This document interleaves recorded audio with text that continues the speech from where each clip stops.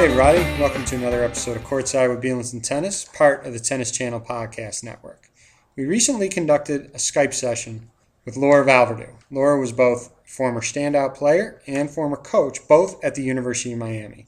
Laura is now the Associate Director of Player Development and Academy Manager at Miami Beach Tennis Academy, and also is the founder of Tennis Between Lines.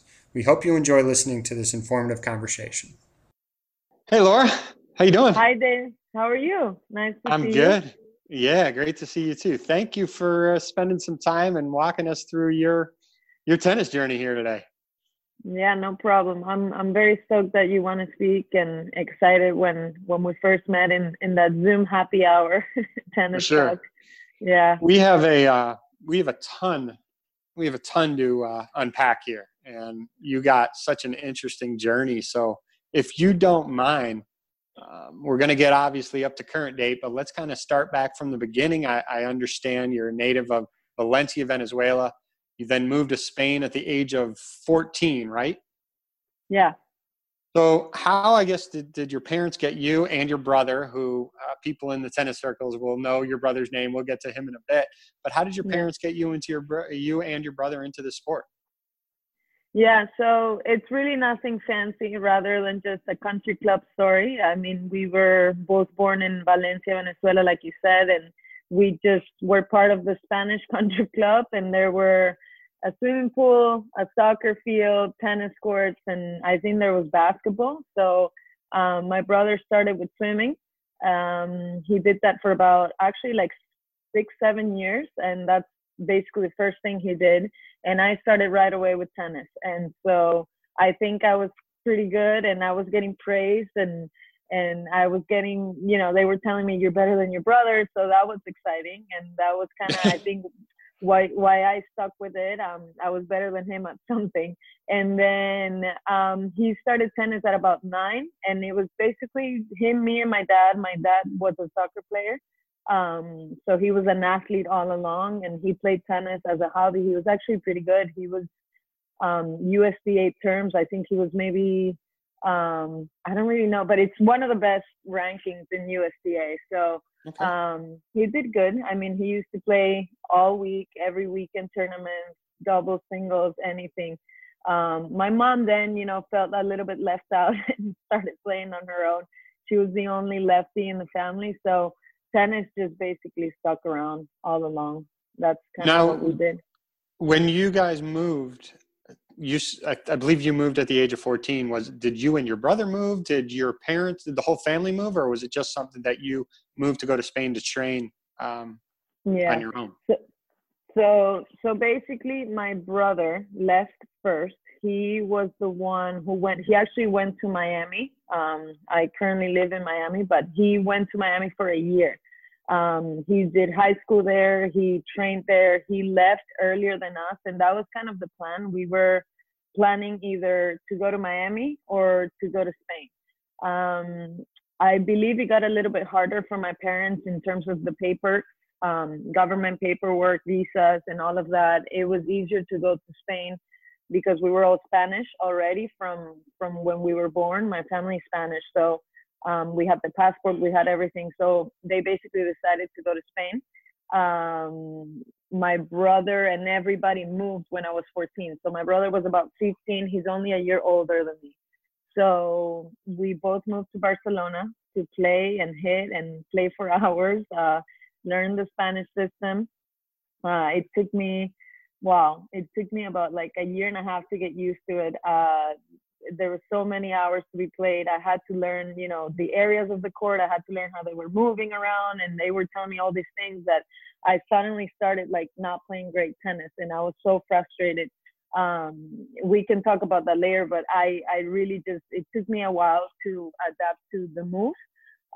My parents were farther. They were in the Canary Islands, which is down by Africa. It's away from the peninsula.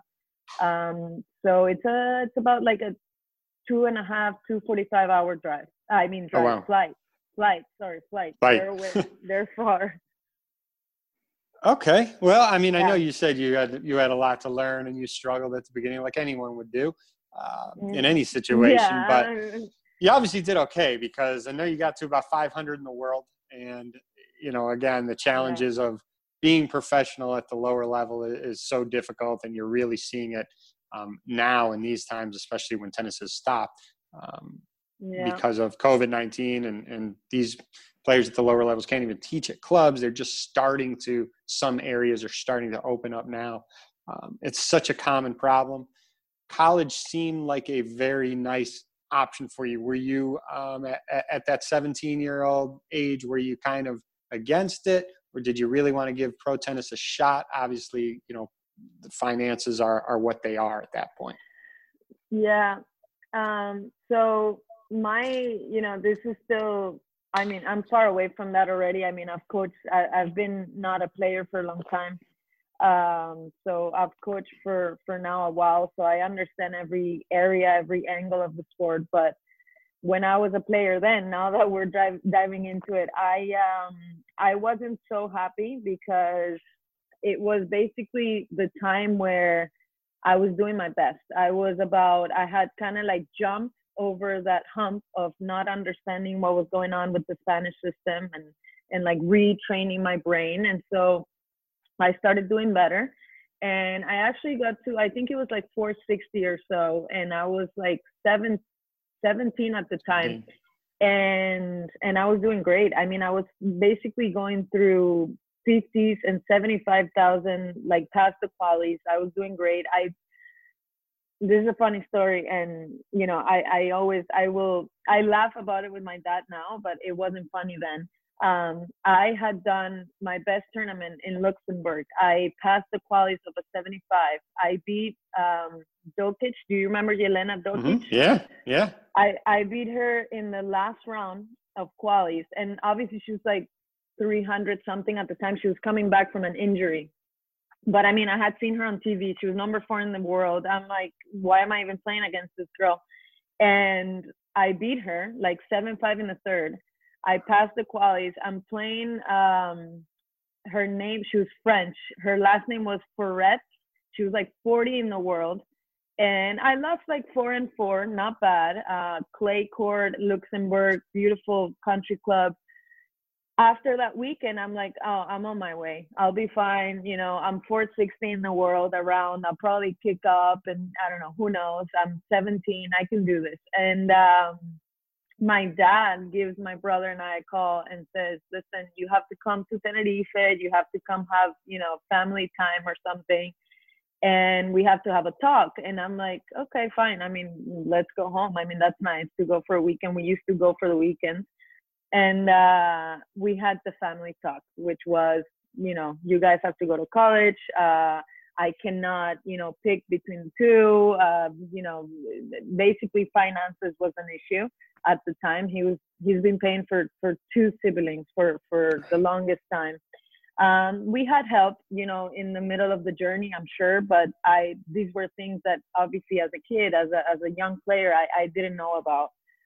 This wasn't something my dad would discuss with me until it had to be discussed. And it just was funny that it happened after one of my best, in my mind, tournament. Right. And I was in complete shock. I'm like, what are you doing? You're basically shattering my dreams of being, this, because I didn't know, I had no education about what college was about. Right. That's what I was going to ask you. Like, if you and your brother even were knowledgeable about the college tennis system in the U.S. Yeah, that's the thing. It was a shame, because it was a shame. And also I kind of got lucky that I was just a fighter, and I was an adapter. I wasn't going to allow myself to lose or just waste months just because I got to college and I didn't know what it was about. I really didn't know. My dad did a good job. Education was big in my family, but my dream and my brother's dream was always to be a professional tennis player. So we were on our way. We were doing really well, and then we kind of had to stop. And it was a sudden stop, right? I think it's because my dad was kind of, now that I understand adulthood, I think he was afraid to break our dream. I think he was, he was maybe a little bit ashamed that he couldn't, do it for us or something like that. But it was a sudden stop. So when I was told you're going to college, I didn't really quite understand, like, what do you mean? I have to like stop playing? And back then, college wasn't as good as it is now. It wasn't as, I may say the word, it wasn't as organized in terms of like the jump.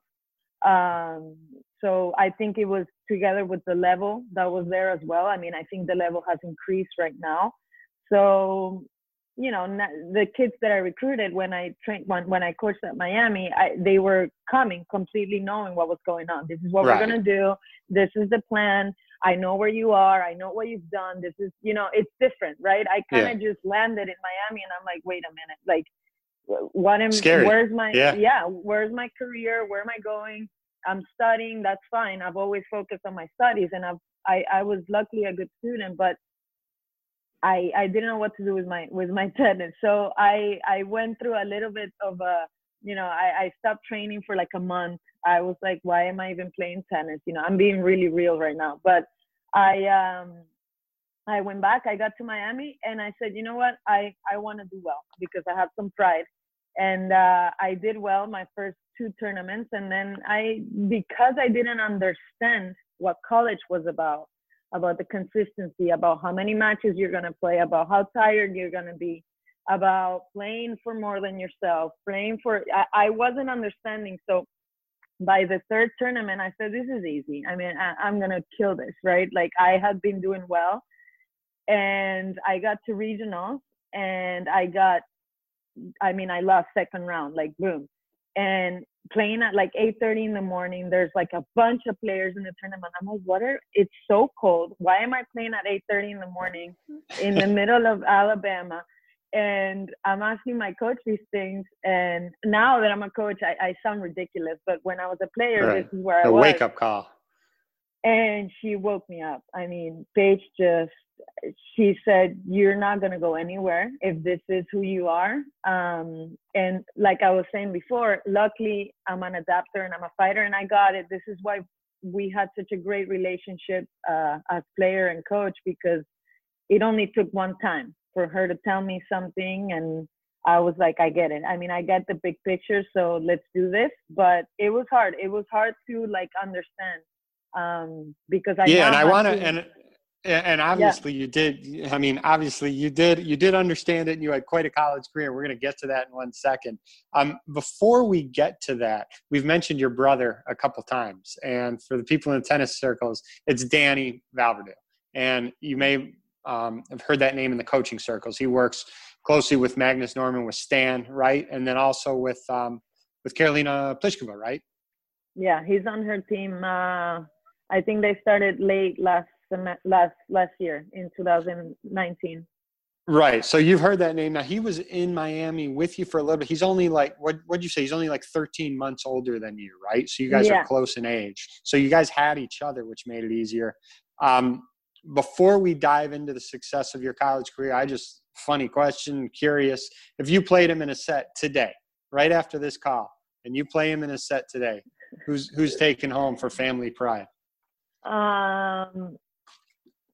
Honestly, I don't know. I would like to ask him that question. I would like to ask Danny, who does he think will win in a set? I'm not asking him. I'm asking you. I'm gonna go ahead. I think I'm gonna say that it would be him. But he hasn't played. I'm playing all the time, and I don't think has like. The thing is, I don't know if he hits with this, guys. I don't think he does anymore. So I think he only kind of coaches. Okay. So I think I've kept my fitness up and my hitting up, but there's a bunch of variables. I mean, he probably still serving big. I mean, he used to bother me a lot with his spinny forehand. I'm not, I'm like 5'3". I mean, obviously that would bother me. I would say people say I'm more talented on the net than him, but I don't know. I don't know who would win. I'm gonna give it to him just because Come on. I mean, he doesn't have a chance to defend himself. This is your time to shine. I was gonna say 6'4" or 7'5" or even in a breaker, but I guess you're being the good little sister. I just wanted to intro. I mean, you guys have an interesting family. You have an interesting family dynamic and a lot of history. And a ton of experience. So let's kind of go back to college for a little bit, because like you said, you were literally uneducated on how all this process worked when you got to Miami. You had that wake up call with your coach. You obviously took that all in and understood it gladly for you, because your success was amazing. You played at Miami from the years 2006 through 2010. You're third all time at Miami in singles wins with 131 total wins. You reached the finals. Yeah, you reached the finals of the NCAA singles in 2009, advanced to the semis the next year. You were the first two-time semifinalist in program history at that time. So that wake-up call, it wasn't like your coach had to have a few more of those talks with you. It seemed to register pretty quickly, and you had a ton of success. Yeah. To be honest, I can still recall the times that we spoke, and they're in my hand. The big talks, they were few and far between, but they were good. They were just on point. She helped me just go through the humps that were key for my development. So that was big. And luckily enough, I listened well. And this is part of the reason of who I was as a player is how I coach. I try to help my kids to save time, to share my experiences with them. And yeah, I mean, it's big to listen quickly. I mean, if there's one thing I see and I've seen in champions that I've coached, it's they're just very quick at adapting and at listening. It takes one time and you see a change. So yeah, my career at Miami, I mean, we cried, we laughed, we did so many things, so many good memories as an individual with my coach, as an individual with my team, as teammates. I mean, it was for sure one of the greatest things that I've done. And it's a shame, right? I didn't know what it was about. Mind you, I got it when I was there, but right. That's also why I wanted to connect that point when you said that. That's why I keep doing, and that's why I kept coaching at Miami. My philosophies as a coach and just even my views for the sport, I always say this. I mean, there's got to be more education about everything, about every angle of the sport, and for people to truly get what tennis is about. So yeah, I think it makes sense. It comes from my experiences and the Miami times as a player. I would say I was the fittest. I was the strongest mentally, physically. I got to a level that honestly, I think I was playing close to like top 200 tennis. I would say top 250, 200. I didn't continue playing because finances came late. So finances was an issue for me for my entire.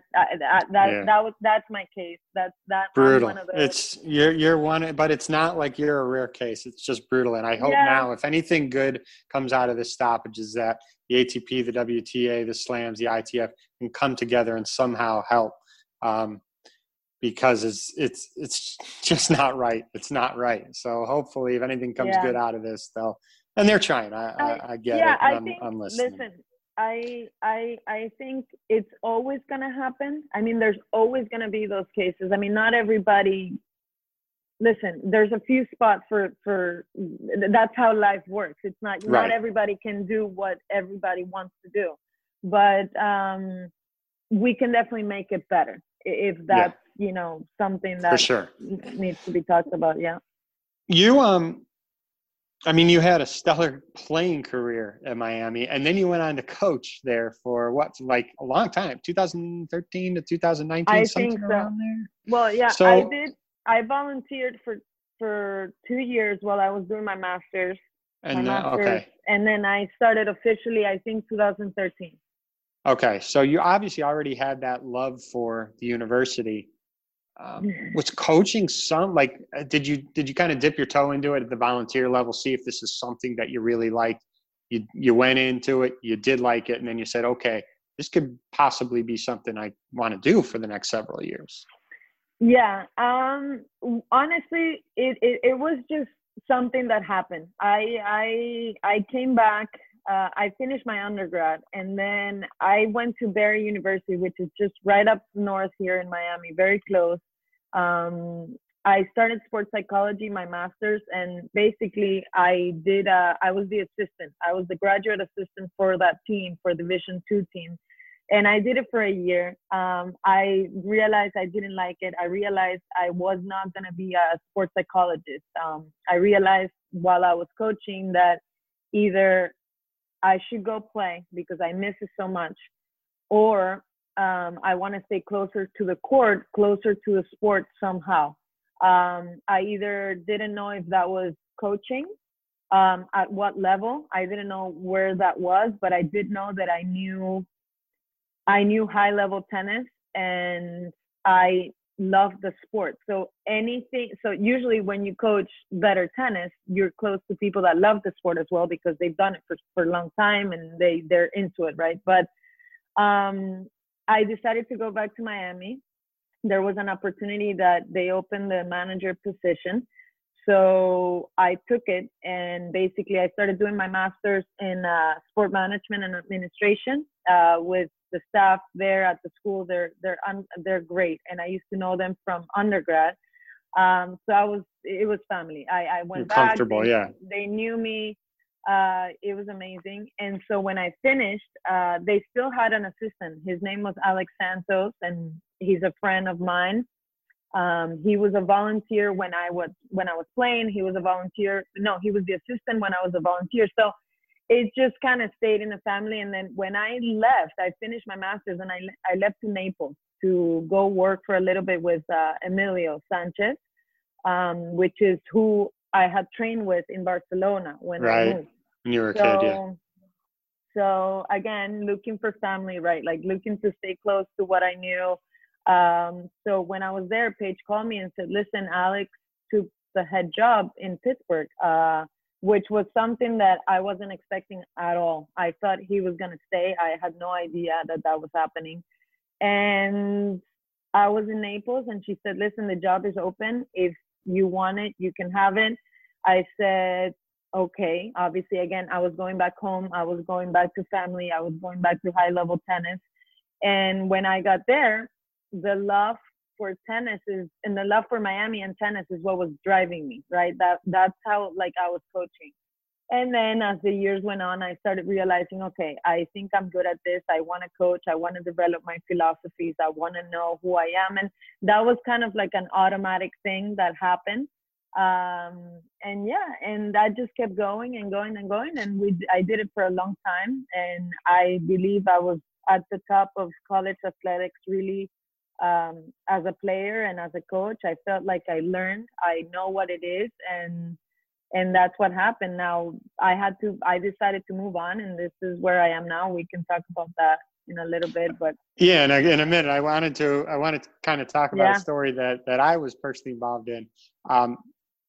First of all, credit to you and your head coach. You guys coached in NCAA champ, 2019 NCAA champ, Estela Perez Samariba, and I actually saw her play the exhibition this past February against Coco Gauff. This was at the men's 250 ATP event.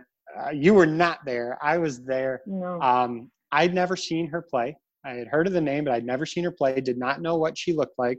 And in Delray, it's interesting. You got like a huge stadium court, then you got a few rows of courts, and then you got you have a big patch of grass, and you have like these two extra practice courts that you could see. And on one court, I think it was the Bryan brothers practicing, and I think they were there for a little while. Then Frances Tiafoe came, and then on the other court, which is next to them, a couple girls, and I think they had Miami gear on, but they were not 5'9", 5'10", not physically imposing, and you knew they were good because they were hitting and they were good. And then someone whispered, "That's Estela," and I'm like, "Oh wow!" So we saw her warming up.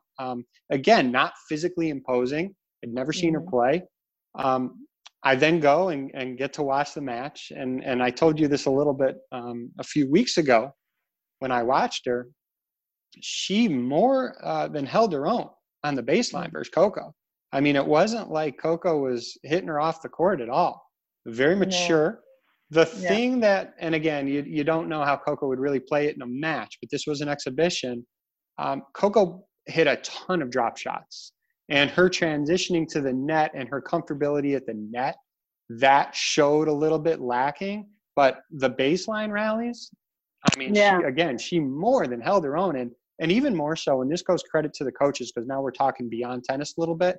I as a media credential at the event, I saw her press conference, her post-match press conference, and listening to her, extremely mature, extremely polite, extremely grateful for the opportunities. I mean, this was sold out. This was packed stadium court when she played Coco, and I was very, very impressed. Yeah, that was, I mean, the first time that she's played in front of that many people. I mean, she's never done that before. But they told me, was it very windy? Or because it's harder. It was, but it's harder when you're in that, because sometimes the stands block a lot of that wind. So obviously she would be able to make a better assessment of that. Yeah. So we found out, I don't remember, but it was in the fall. I heard that she was going to do that. And my first thought was, okay, it's going to be the biggest crowd that she's ever played, in front of. Second, I was so excited. I'm like, this is going to be an unbelievable experience for her, win or lose. Obviously, she wasn't going to win. I knew she wasn't going to win. I don't think Coco was going to let her do that either way. I mean, even if it was an exhibition, but, and she can't. I mean, I knew she would hold her own, but there's a few things that, I mean, come on, her serve needs to get better. Coco's serve is pretty much, I would say is a weapon of hers. I mean, obviously can always get better, but when I saw her drop shotting Stella, because there was streaming and I watched a little bit, because then the streaming went off and then it wasn't working. I was like so annoyed. But my dad was here, so I couldn't make it over there. He was leaving to Europe the next day. So I started seeing her drop shot, like you said, and I wondered, I said, okay, is it because it's windy and she's drop shotting? I don't know. She wants to get out of the rally. Is it because she's realizing that Stella is really holding her own from the back and just kind of wants to see her come in? Or is it because she's heard that she might not be as good going forward at the net? Like, I'm so curious to know why she was drop shotting so much. Or was it just Coco like figuring it out? She mentioned it. Coco, because people asked in the post-match conference for Coco, and she said no real reason for it other than it was an exhibition. She probably would not have done it if it was a regular match. So she was doing it for the show a little bit. I mean, she didn't really answer it as far as a strategy reason. But for the people who are watching and are listening to this, we'll also have an audio-only version of this. The scores were like 4-3 or 3-4. This was not 1-1 or 1-0. And again, I mean, from the back Stella, of the court. I mean, listen, Stella is like, you don't know her, and everything that you said is exactly how she is and who she is. She's so polite, such a great kid. Super grateful of the opportunity from the get-go, from the beginning. Her family is extraordinary. I mean, her family is, her father's an architect. Her mom is also an architect, I believe, and he's a professor in a university. The mom runs a vineyard up in like the north of Spain. I mean, they're an excellent family. She has 3 more sisters. One's a musician in New York. She plays the piano. The other one is an engineer. The other one's an architect. I mean, they're very smart. They're very nice people. They understand the big picture. Stella, so the way you see her talk, right, in the press conference is very mature. Yeah, it's family. It's, obviously coaching and the way she's coached at Miami, but I mean, it's her. It's just how she is, and that's why I think she has a great shot to be good if things improve and she doesn't get stuck. I mean, she needs to continue improving and not waste time and all of the good stuff. But character-wise, I mean, she's great. She got it. Yeah. Yeah. Okay, let's move into today because you have some very exciting things going on. Your Yeah. current position, you're now the Associate Director of Player Development and Academy Manager at Miami Beach Tennis Academy. And you also have this other project, which is super, super cool, called Tennis Between Lines. And Yes. I'm going to ask you a little bit about that. But before I do that, I want you to kind of talk a little bit about what's going on in your current world. Yeah, so my current world is obviously waiting for this virus to pass, but and hoping everybody's safe and keeping my family and spending a lot of time with my dog. I recently started playing. They opened up the courts in Miami Beach yesterday actually. And so, but basically, long story short, I knew Martin Van Dalen, who's the director of programming at the academy. I knew him from just the coaching world and from recruiting. I spoke to him maybe 2-3 times around my time at Miami for a couple girls that he knew and he coached. And so we developed a little bit of a relationship. And I just wanted to have a turn in my life. I knew that I wanted to venture into different angles of the sport. I knew that I wanted to continue growing in certain areas that I hadn't developed, let's say also like technique, like different parts of development that I want to learn about. And so I didn't know where that was going to be best. I also was doubting a little bit whether or not to wait and continue being open for college, which I've decided that I'm not going to make a decision on that. I'm still open for whatever opportunity there is. But like I said earlier, I feel like I've been at the top of college. And so I have a feeling inside that I know what it is. And so I have the luxury to make a decision to go back or not. For now, I'm happy to I'm working with like 4 or 5 kids that played nationally. And regionally, obviously in Florida, in the state. They're good, committed kids. It's nice to know what's coming for them, and I can teach them kind of like backwards. Before I never experienced that, and I feel like cool. I'm communicating different. They're listening different because when you're a younger coach, you see it differently. Now, I mean, I say younger as if I'm, but you're not that old, Laura. But what I mean is I've experienced something. So now that I'm in the years prior to that, I know what it is about. So it's nice to coach that level now. And I'm involved in the club, involved on, just how to get the club better, deal with the members, deal with, our culture, thinking about it as it's kind of like my now. The club is like my, it's my responsibility to make sure that the place where I am runs well. And I'm working very nicely with Martin and Lori, and it's fun. It's a fun environment. And I'm still in Miami, which is where I wanted to personally stay for now.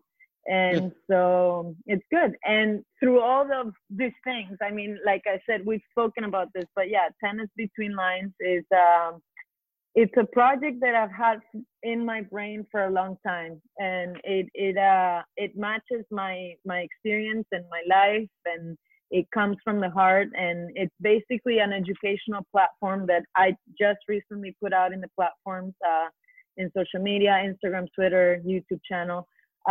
But it's a way to collect tennis stories from anywhere in the world, from really anybody that's related to tennis for their entire life, and tennis means something to them. I want to make sure that I help, portray their journeys, their careers, or even their relationship to the sport, so that I can, do my best to relate that to everybody and make tennis more of a community, and really talk about what it is about, instead of winning and losing and records and all that good stuff. I'm glad you said that. If you don't mind, I want to kind of talk about that very point, because I've heard the interviews that you've done. They're Yeah. awesome. You've told me you have you've already recorded a lot of more guests that are in the pipeline. And I'm looking forward to hearing those as well. But one thing that you emphasize with your guests is that, you know, people dedicate their lives as a young child, whether they stay in their own town or whether they go to a different state or whether they go to a different country, and they put in hours and hours and hours, and all they do is train. And there's a point there that at the end of the day, even if you don't make it to that big stage, whatever that big stage is, you want to say top 100, top 50, Grand Slam, you know, quarterfinals, whatever it is. These kids, when you look at the number of hours, they will have put in just as many hours as Rafa or Roger or Novak or Serena or Venus, whatever it is. Just because you maybe not make it as high as them does not mean that you have failed. And you do an unbelievable job at talking about this with your guests, better than probably what I just paraphrased it to you. But I want you to talk about that a little bit. Yeah. Again, David, it comes from within, from my life, and from coaching so many kids, you know, and seeing so many parents and dynamics with parents and coaches and kids and parents that get impatient and kids that define themselves, you know, with wins and losses. They do. They define themselves by if I'm a winner or I'm a loser. And, you know, I see it differently. You know, again, I might have seen it differently when I was younger, but as I grow, I understand that you have to define success, right? Like what success is for you.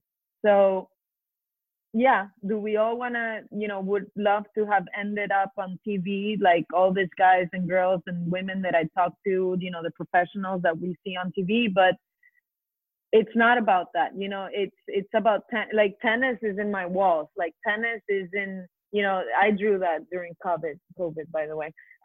It's tennis is in my family. Like tennis is within my friends, like people that, you know, artists, like businessmen, musicians, like people call me, they text me, they're like, let's go play. I mean, it's this idea of understanding the sport beyond winning and losing. And I think I started this to motivate and help parents and young players. Like that was my, you know, the beginning of the seed here in my brain. But for them to relate to the journey of that Grand Slam winner, you know, to relate to the journey of that person that ended up not playing pro because of finances, to relate to that journey of, you know, that photographer that actually decided not to go to college to play tennis, that he did so many hours for because he loved photography as well. But then later on, he put tennis together in his work of photography, like things like this, like tennis stays with you for life. And if parents understand this when their kid is going through the journey, okay, like, yeah, let's do it right. Let's try to make the right decisions to the journey. Let's try to, you know, to do it the best that we can to try and get to the best scenario that we can. But if it doesn't, it doesn't. I mean, I spoke to Horia Tecau and he said it perfectly. He said, it's an investment for your education. I mean, this is exactly how you have to see it as a parent. It's not easy. Yeah. I mean, it's, you're putting time, you're putting money, you're sacrificing even like family dynamics, you know, family hours. But at the end of the day, I mean, you see it as experiences, right? Like your kid is going through the right experiences in their life. And really tennis, for me, it's been just a platform for me to evolve as a human being. Yep. Every single year of my life. I mean, every year I would look back. Right there. Boom. Yeah, right there. I mean, every year I would look back and I'm like, oh my God, like I just went through that. Like I just did that. And so as I feel like, you know, I'm 33 now, but I feel like I'm way beyond my years in terms of emotionally. And I think, I mean, it's absolutely due to tennis. Hands down. Yeah, some of the things I heard, the discipline and the mindset, not only just the discipline of training that hard for so many hours and so many years. It's the mindset that a child will have after going through this year after year after year, that no matter what situation they're put in outside of the tennis world, sorry, those are my headphones, outside of the tennis world, you know, whatever professional field they choose to go into, they're going to have this discipline, this mindset, this process-based it's a mentality. It's a mental tool, because I coach so many kids that, you know, I would compare it. I mean, and I was in college, right? So I would compare a student athlete to like a regular student, and it sounds horrible when I say it like that. It's like we used to call them our regular people, and we're not regular people, but I would compare them with their age, and it was beyond their years. And why? Because like tennis, in the tennis court and tennis training and practice and everything that you do, it puts you in such uncomfortable situations all the time. You're always tested. You're always put in the spot. You're always like making sure that you show no weakness, right? So only that in itself, you're fighting as a person. You're showing that this is your fighting spirit. And I mean, this happens in life. Imagine what's happening now, right? With the virus and everything. So I just think they're more emotionally prepared than, you know, any athlete. But since we're talking about tennis. Right. No, I love it. I love that. This was awesome. I appreciate your time. I think your printer was going off. Yeah, it is. You know, we're doing e-learning here. You know, we got my 16-year-old, so we're keeping it real as we will. We're gonna have to hand this off to the 16-year-old, but we're all good. Hopefully, it did not make too much noise, because the points that you made and the messages that you just portrayed, so important. And I love that you emphasize that in your discussions with your future guests. And we're going.